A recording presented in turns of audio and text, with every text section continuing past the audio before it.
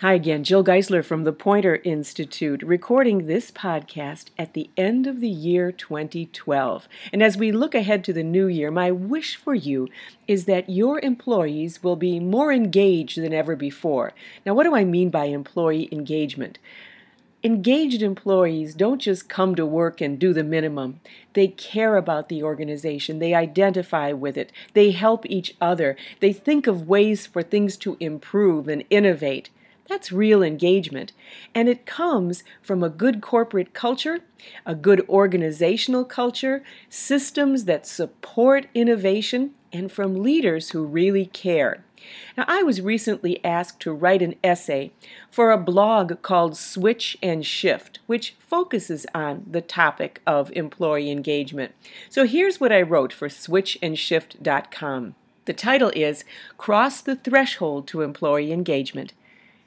I call it the threshold test. It's the question we ask ourselves as we enter our workplace, whatever it might be. As we cross the threshold from off duty to on the clock, we ask ourselves, how much do I matter here? Is my work respected? Am I growing and learning? Do my ideas make a difference?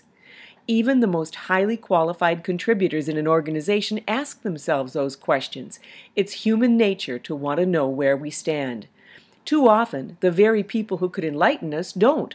Managers miss opportunities to engage because they fail to deliver feedback that is sincere, specific, and ongoing. Many are more focused on products than people.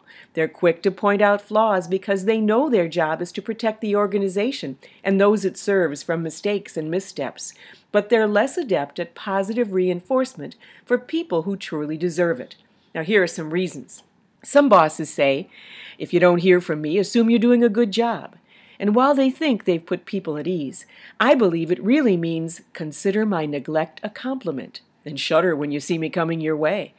Some managers announce, I don't praise people for doing what they're supposed to do. I praise superior performance. But in so doing, they miss reinforcing the good work employees deliver every day. Should people really have to astound us with brilliance or breakthroughs in order to earn applause from the boss?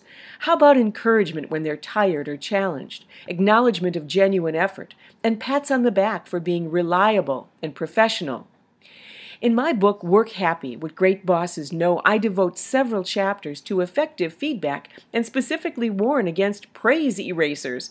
They include praise that smacks of control. Sounds like this. See, you did it my way, and it's better.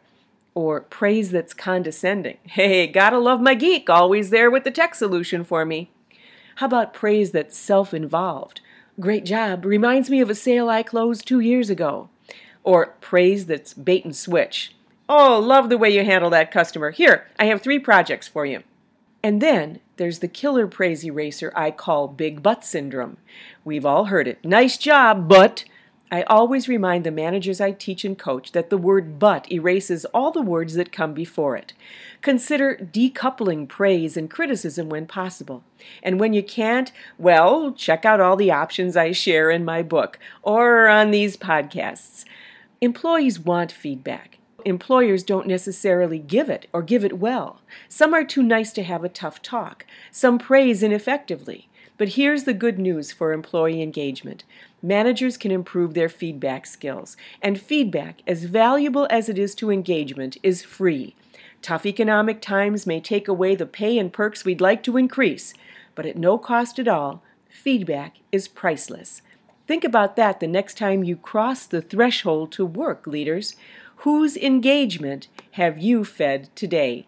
Now, once again, that essay is on switchandshift.com. I appreciate being invited to share it, and I invite you to share all the lessons on employee engagement and working happy, if you'd like to, in my book, Work Happy, What Great Bosses Know.